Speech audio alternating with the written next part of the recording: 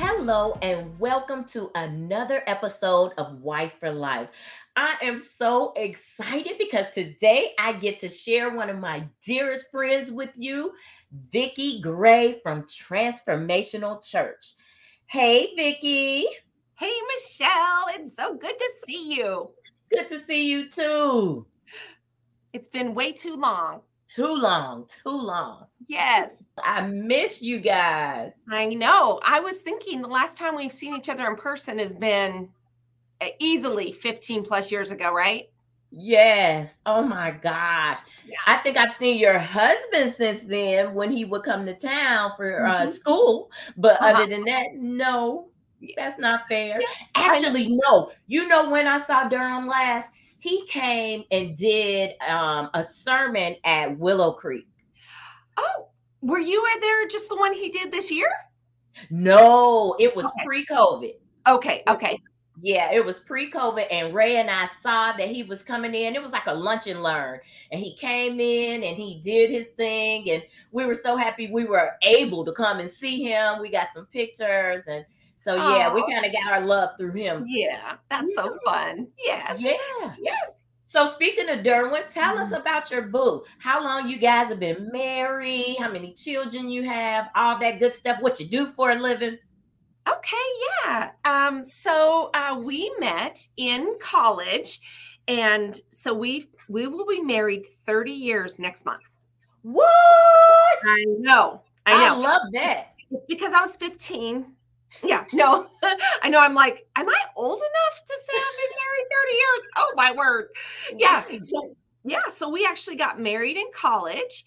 And then he got drafted by the Colts. And so we lived in Indianapolis for 5 years. That's where we met y'all and got to be loved on by you guys and just, do life together with the babies and you all. And now we live in Charlotte, North Carolina.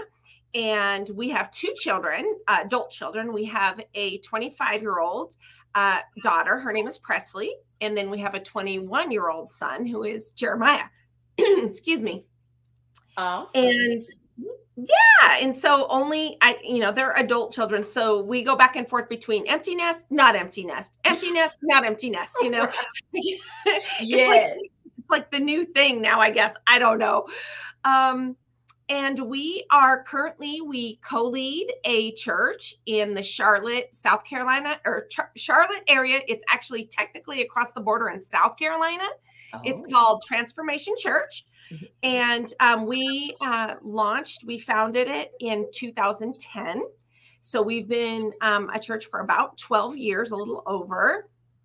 And so he's the lead pastor and the primary communicator, as well as he writes books. He's released maybe, I think we're on 6 now. I don't know. Woo! It's like multiplying rabbits, but it's like having a baby. It's like we have all these other babies is what I call them. And then I'm actually on our executive team, and then I lead our spiritual formation at our church, as well as I oversee staff health, and we have a staff of around 45 people. So we stay busy. Wow, a staff of 45 people. Now, I don't know what the stats are, but last I heard, and like I said, the last I heard was probably pre-COVID. You guys are one of the fastest growing multicultural churches in the United States. Is that correct? Yeah, we definitely were pre-COVID, yes. And I would say especially in the stream that we're in, that we are probably one of the few, what they would call mega churches. A mega church is technically a church that's over 2,000. That is multi-ethnic, meaning our staff is multi-ethnic. It's not that we just have a couple of non-white families that come, but we truly are a multi-ethnic church. I love that. And hey, that's how it's supposed to be. So yes, I'm so excited. Yes. I can't wait to come down and visit and hear my man preach. Yes, y'all need to come. We need to get Ray up there singing. You remember how Derwin used to always ask him to sing for him? He'd let me hear you sing. Yes, it's so funny because I always tell people that's the only way he got out of getting in trouble is if he got up and sang. as a rookie, you know the deal. Yes, yes. Nothing like being put on the spot. Yes. But hey, he was prepared, obviously, because he came home in one piece. So tell me, how many seasons did Derwin play football? He played 6 total, 5 for the Colts and then 1 for the Panthers, and that's how we got to Charlotte. Awesome. That they have that in common. I didn't realize that. 6 seasons for both. Yeah. So tell me, because we know the ins and outs of what a career in professional athletics can do to a family. Not that it's personal, but it's just comes with the sport. It comes, with the platform. How do you feel like the athletic world, and now with the platform of ministry, how do you feel like that's impacted your marriage? That's a really good question. I think one of the things that was helpful for us, I think, was meeting, dating for a couple of years, and then getting married while we were in college was actually probably a really good thing for us to experience, because we knew each other before we were in that professional athlete world. And so I think that really helped stabilize us.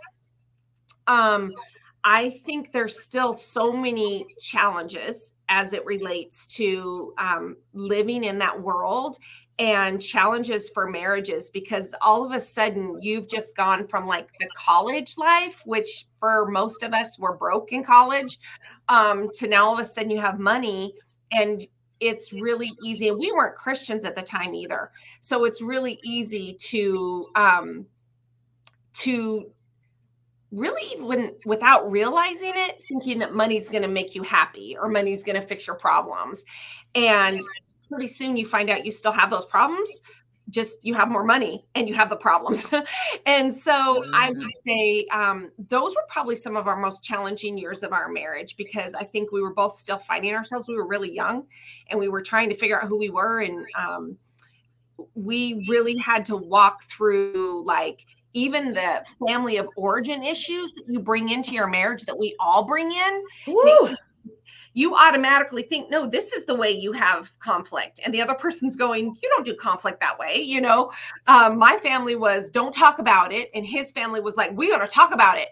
And so we're literally opposites. And so it comes to conflict, and I'm trying to run out the door and he's chasing me, right? Like, where are you going? And so just even learning skills like that. And then when you're under a microscope, right, it's that harder. And so I mean, I thank God for people like you, your husband, and you and Steve and Leslie Grant, because we had married couples around us, godly married couples that were modeling for us what marriage with Jesus at the center looks like. And so that was challenging. And it's really interesting to now that he's probably more well-known now than he was as a football player. But the beautiful thing is for us is, he's like, I've been signing autographs since I was 17. Like, this doesn't matter to me. Like, I'm not doing it for the money. I'm not doing it for fame, because I've kind of been on the biggest stages. Like, the NFL is sort of like the big stage, right? The biggest. Yeah. And so I think us, our marriage, making it through those early years, I think is foundational, because we can look back on it. We can see God's faithfulness. We can see the things that we've made it through. Yes. But I think above all, making sure that we're still cultivating our marriage, that above all, we are two individuals that have joined together, and our marriage is our first priority. And you know as well as I do, that is hard, and you have to be intentional. Yes. You're tired, and you got this pulling you this way and that pulling you that way. But the grass is greener where it's watered. Come on, say that again. The grass is greener where it's watered. Yes. Right. And so when people say, "Oh, you guys have such a good marriage," wait, like we've been fighting for this for 29 plus years. Like this didn't just happen. It wasn't like it fell out of the sky. And so obviously we don't want to share all the dirt we've been through when, like, you know, when your spouse isn't on the call with you, but it's kind of like, no, we've had to work really hard to fight for health, to fight for forgiveness. And every marriage is going to require that type of work, to fighting for health and through forgiveness, because we all make mistakes. Yes. And I think you brought up some really valid points that I think we sometimes forget, which is that athletes are young. They're kids, you know, and they're trying to figure out life itself, let alone life with money. And the platform is not just the platform of being a professional athlete. It's the platform of being the rescuer of your family. Oh man, if that is not the truth. That was a big struggle for us. I'm not sure if that was for y'all too, but that was big for us. I think it is for everyone, because money is already a sensitive topic. But now that you're in it, people really are like, come on, help us out. And you want to help people, but you have to do it wisely. And that's one of the things that, as you're saying all these great things about what you guys gleaned from us, that was one of the things that I remembered about you guys. You guys seem like you really handled your money smart. Like you didn't go out for the big fancy house or the big fancy car or anything. And if I recall correctly, I remember you guys like living a downsized life off of your income, so that you can then, after football, maybe live a little, you know, freer, knowing that you don't have all these other things pulling at you. Is that right? That's right. Yeah, we did. And I think that was one of the things that I think God just really protected us in that. And we did have struggles as it relates to family and money, partly because I was like, we're trying to be so frugal and like, we're going to give all this away. Like, wait, whoa, you know? And so, and you brought up a really good point, Michelle, when you talk about, for the young athlete that all of a sudden has money, and that's whether you come from a poor background or not. How many people really have that kind of money beforehand, right? Very few. And you are viewed as the rescuer. And so for the athlete, it puts so much pressure on them. And especially in certain cultural contexts, there's this expectation that now you've made this money and now you should help. And it's very easy for that family of origin to get in between the married couple. And we battled against that for a really long time. And I remember at one point just finally sort of just saying, God, I have to trust you with this, because every time I would say something, it seemed like it made it worse. And it wasn't until I finally stopped, like, you know, biting at his heels, that I feel like it's like God started to change his heart, you know, and God was like, you need to trust me with this. And it taught me a lot. I matured a lot through it too. Yeah, you are all in 1 Peter 3. I always tell the wives about 1 Peter 3 because for whatever reason, we're naturally inclined to use our lip service when we feel our security is being threatened. We're like, wait a minute, you know. That's exactly what it is. But actually, our lip service should be to God. And that is harder than what it sounds like. It is so hard because it ultimately what it reveals is, where am I placing my trust? Yes. Because if my trust is in the Lord, ultimately, then I can trust, even if my husband's not making the best decisions, I can still trust the Lord with my future. Woo, that's a word right there. You better preach. Say that again. Right. And it is hard. It is so hard because we are very much taught, I think, especially as women, our generation and younger, like, you're going to take care of yourself. Don't rely on anybody. You can do this. And so we oftentimes bring that into the marriage. And while it can be a very positive thing, God calls us to be one flesh, and he calls us to take that journey together. And so it's frustrating in one way that, like, money is so necessary and it's really a neutral thing. But it can become like something that, like, can ruin your life and ruin your marriage. And so I think having the ability to have non-threatening conversations about how you view money, how I view money, how we're going to approach this money together. And that's why I think like mentoring couples, right, is really helpful for that. Oh, yes. And finding that line in between of agreement too, getting to that is difficult in itself because like you said, we have different backgrounds and that comes into play. So that's good. Now, let me ask you this. What would you say was the most challenging thing you faced? Like, and just one thing that I remember is just pregnancy for you was an ordeal. So that you too. Oh my God, you're right. You remember that. I do remember. Weren't you bedridden for like basically 8 months? 5? I knew it was a long. Where's the camera? 5 months. I know. That was a lot. Oh my God. Yes, I had a cyclage.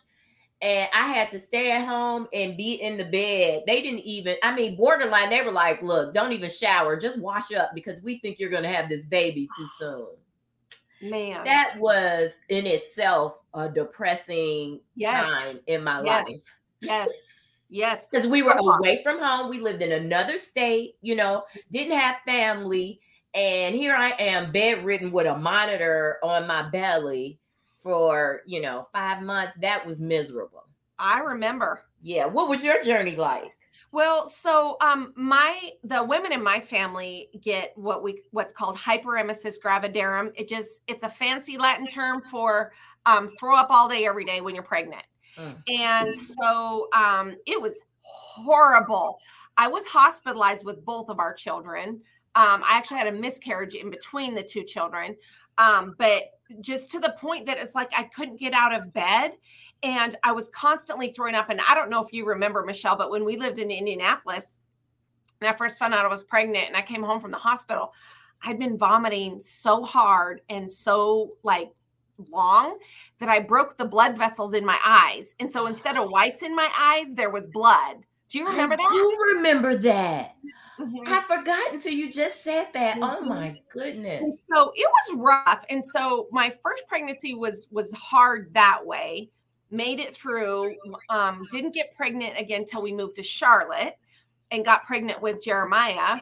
And but that pregnancy was even harder because I had all of the physical that similar situations happened, but then I went into like a clinical depression. And I had never experienced that before. I'd never even heard of it. In those days, people didn't really talk about it. And when we would say depressed, we meant like, it's that time of the month I'm depressed, right? And that's a total different thing than I don't even want to live. Right. And it was so bad that it got to the point that I didn't want to get out of bed. And Derwin was like getting really worried about me to the point that he'd have to go to an appointment. He'd make me get out of bed to go with him because he didn't want to leave me home alone. And he said, I knew something was wrong with when you looked at me and you said you didn't know if you wanted to live. Well, at that point, we go back to see my OBGYN because I'm probably 4 months pregnant, 5, something like that. And the doctor says, that's called depression. And we need to get you help. It happened so gradually that I didn't know that's what it was. I just knew that it was horrible. And thank God, he put me on some medication that was safe to use during pregnancy. And within about 2 months, I was still throwing up a lot, but at least my mental outlook wasn't as because it was starting to get dangerous because we had a little girl too. So, but God used that time really to help me understand brain health and mental health so much more. And have compassion for others because oftentimes when people struggle with addiction, it's because they're self-medicating. Right. And they're medicating deep pain that we may know nothing about. And so it's really helped me personally, and it's helped both of us in our ministry. Yeah.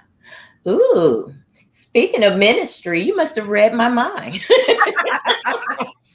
So ministry, oh my gosh. So I feel like our lives have so much synergy because I remember when we started our nonprofit, A Ray of Hope on Earth, and that became our full-time jobs. And I remember so many couples saying, "Don't do it. Don't do it. Don't work together. It'll ruin your marriage." And Ray and I, first of all, we're both Leos, which I don't really get into the signs and stuff, but we have some similarities there, personality wise. So, of course, us being us was like, "What are you talking about? No, that would never happen." But man, the dynamics of doing any type of business or work together is woo. Tell me about your journey. What was yours like? I mean, you are so spot on. And we started the same very early because actually when he was still playing, I don't know if you remember this, when we were in Indianapolis, we started the Derwin Gray Foundation and we would do like scholarships and things like that. Oh, I did not know. Yep. And so I did all the organizing of it. And so we started then kind of doing stuff together and that seemed to go fine. And then shortly after we moved to Charlotte, and it was after his last season of football and we started doing, we thought it was just called a nonprofit speaking business, but people said that's a ministry. And so because he would be asked to share his story about coming to faith and it just made sense with our natural giftedness that I would be the organizer of it. And so I would organize it like, I don't know, help build the website, things like that. And so through that, and so we're doing that while having children, you know, and I mean, we had some humdinger arguments. And honestly, I don't know how we would have done it without the Lord, number one, and number two, without godly people that we could go to and say, what do I do with this? Like, how do I even navigate this? You know? And so I would say like present day. So we co-lead the church that we lead now, and we're both on the executive team.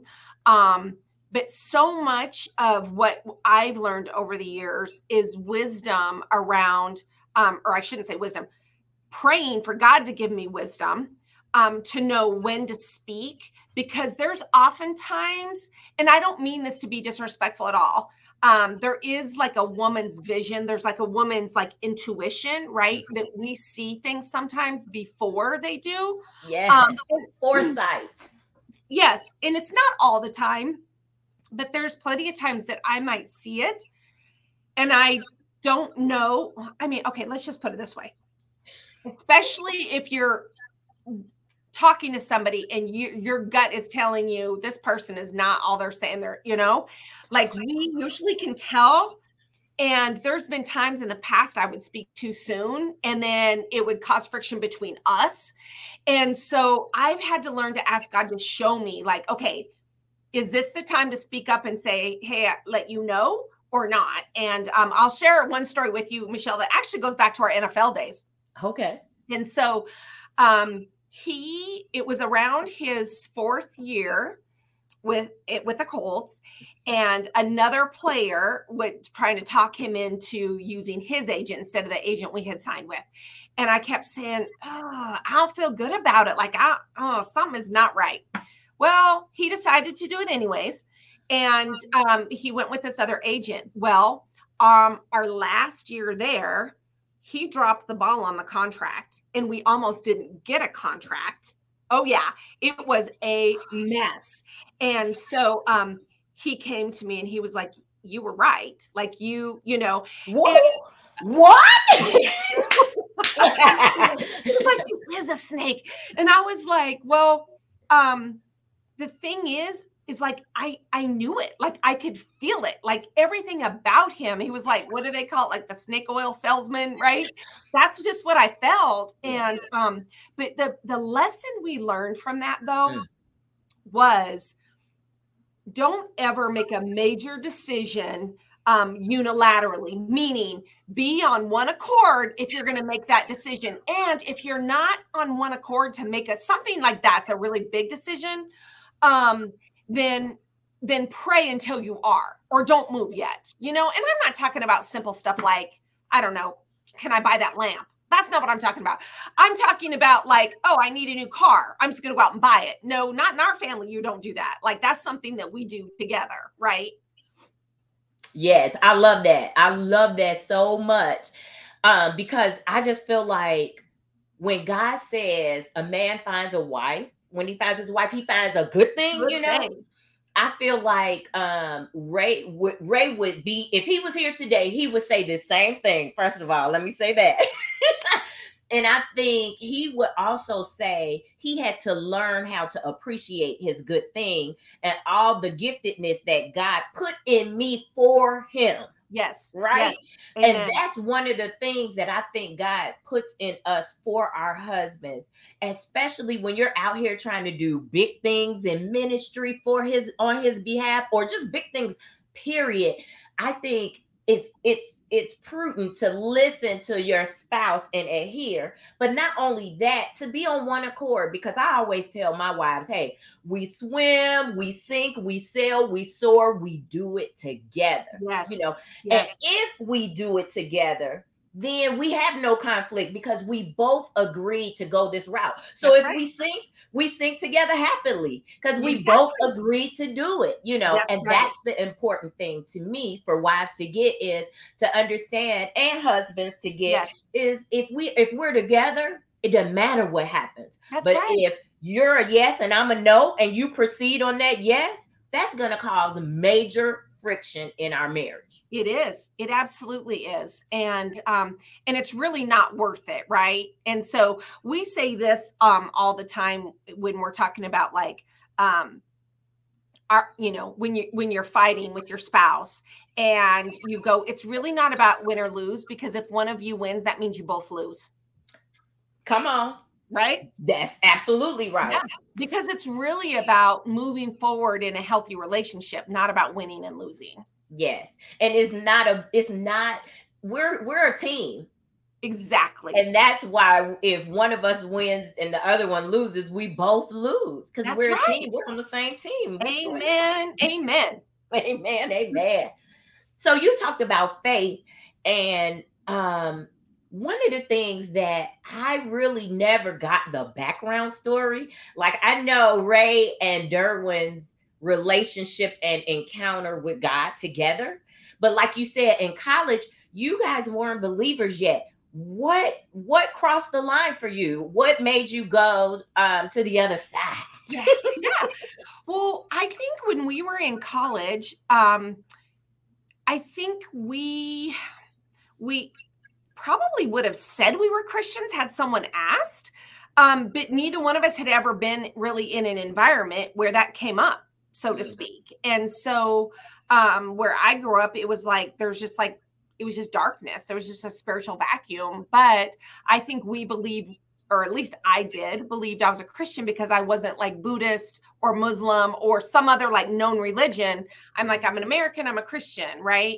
And so it was really when we were in Indianapolis, and as you know, between Ray as well as Steve Grant, the naked preacher, putting Derwin on the spot, while that was happening in the locker room, a dietitian that I worked with at the health center I was working at in Indianapolis, I started to watch her life, and there was just something different about her. And what's funny is I still remember coming home and telling Derwin, she's a really good Christian. And what I meant by that was thinking that I'm a Christian, but I cuss, I drink, I didn't smoke, but I pretty much did everything else, right? And so I was like, she's a good Christian. I'm a Christian, but she's a good Christian. And so anyways, I started asking her like spiritual questions. And to this day, she'll say, I knew you were seeking by the questions you asked. And then one day she just asked me if I was a Christian. And I said, yeah, I believe in God. And she was just so kind and patient. And she said, well, being a Christian is more than believing in God. And she said, it's really believing, that Jesus Christ died for your sins and you can't save yourself, and that you enter into a relationship with him and you join the family of God. And she started to explain that. And I remember thinking, I really don't know what you're saying. But at the same time, I was also attending the Colts Wives Bible study. And so all together, God used all of that. And while we were there in Indianapolis, it was like he just revealed that truth to me. And so within about 6 months, we both gave our lives to Christ there in Indianapolis. Wow. And that makes me think about the power of peers, the power of fellowship. I always tease Ray and say, we're two different kind of Christians. I grew up and I was very shy. So when they talk about discipleship, or when the church would tell us to go out and speak to strangers and invite them to Christ, that was always difficult for me. Yeah. I could not do that because I was too shy. Yeah. Ray, on the other hand, I liken him to the man downtown Chicago with the bullhorn saying, come to Christ or go to hell. You know, like, you're going to die. Everybody. You know, I always teased him like that because for me, it was always about letting my light shine. That was the only way I could do it. I was like, I'm too shy. I can't do rejection. Absolutely. Yes. So, when I think about peer pressure in a good way, would you say you guys even coming to the Bible studies and everything was because he felt some level of connection to Steve and Ray? I think so. And I think that, I think it was that. And then I think there was also this, we really thought we were like good people, and this is what good people do, you know? Mm-hmm. And so I think, and it could be, I mean, you know, we graduated from Brigham Young University, which is a Mormon school. Yes. And so there was always this like awareness of faith journeys and things like that. But we both knew we didn't want to be Mormon. And so, but I definitely think, because those were kind of his guys, right? And I think when he saw them doing those things and knowing I'm a good guy, that he should do it too. Mm-hmm. That is so awesome. That is so awesome. I love it. Well, so now that we put all those things into perspective and we're kind of coming to a close, what advice would you give for a wife, whether it be a wife of a high profile husband like yours, or if it's especially a wife in ministry, because Transformation Church, like you said, is now a mega church, but it didn't start off that way. And we know the mountains and the molehills that you have to go through to get there. But even to the everyday wife, because even though our lives may have some difference and variations to it, it's still, the bottom line is still the same. You know what I mean? So what advice would you give to our viewers, our listeners, as far as how to fortify their marriage and be a wife for life? Yeah. I mean, I would say, excuse me, ultimately, let God complete you. Let Jesus complete you. Don't look to your husband to complete you, because the more secure you are in who God says you are, the more secure you're going to be in your marriage. And that's going to make you more attractive in your marriage, because you won't be as needy. You're going to be confident in who God has made you to be, not in an overbearing way, but in a way, like the more we believe who God says we are, the more I can serve freely without expecting something in return. And I ultimately believe that's some of the things that have helped my marriage, is being willing to freely give, not living a transactional life, but living more of a transformational life that says I'm defined by God's love alone. And so therefore I can freely give to you. But that means I can also have the courage to have the hard conversations, because of how God loves me. I can learn to love myself correctly, not in a prideful way, but if Jesus died for me, I must be really valuable. And so how do I take care of myself so I can love myself the right way, so that I can still love and serve my family the way God would have me do it? And so, but that all, at Transformation Church, we call it upward, inward, and outward. We learn to love God completely so we can love ourselves correctly and love our neighbors compassionately. It's basically the great commandment that Jesus gave in Matthew. And so I would say to focus on the Lord, focus on letting him heal your wounds, focus on him empowering you to have hard conversations, focus on empowering you to be respectful when you don't feel like being respectful. All of those things. Yes. And you'll be amazed at how God honors those little baby steps of faithfulness. Yes, I am so vibing with what you're saying because I feel like it took me too long. Like we're 26, but we've been together 30. Yeah, see, And that's what I'm saying. Yeah. yes, and I just feel like it took me too long to realize that the real work in marriage is working on myself. Yes. What I can, Yes. working with my controllables. I can't control Ray. That's right. Even in parenting, I can't control my children. But what I can do is control Michelle. And the more I work on me, the better things around me seem to just fall in place. Mhm. So I love that advice. And man, that nugget, not transactional, but transformational. Mhm. Oh, I'm Mhm. taking that with You sis. take it, girlfriend. You take it. I love it. Vicki, thank you so much. And I promise we are coming to Carolina because I want to see you in person and get Yes. a hug. Yes. I would love that so much. Thank you Aw. for having me on your little program.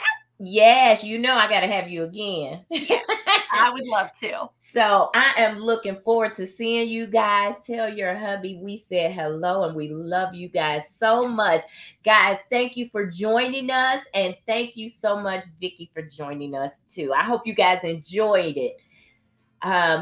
Hey, tune in next week or next time for another episode of Wife for Life. This is Michelle McElroy, your host. Have a great day.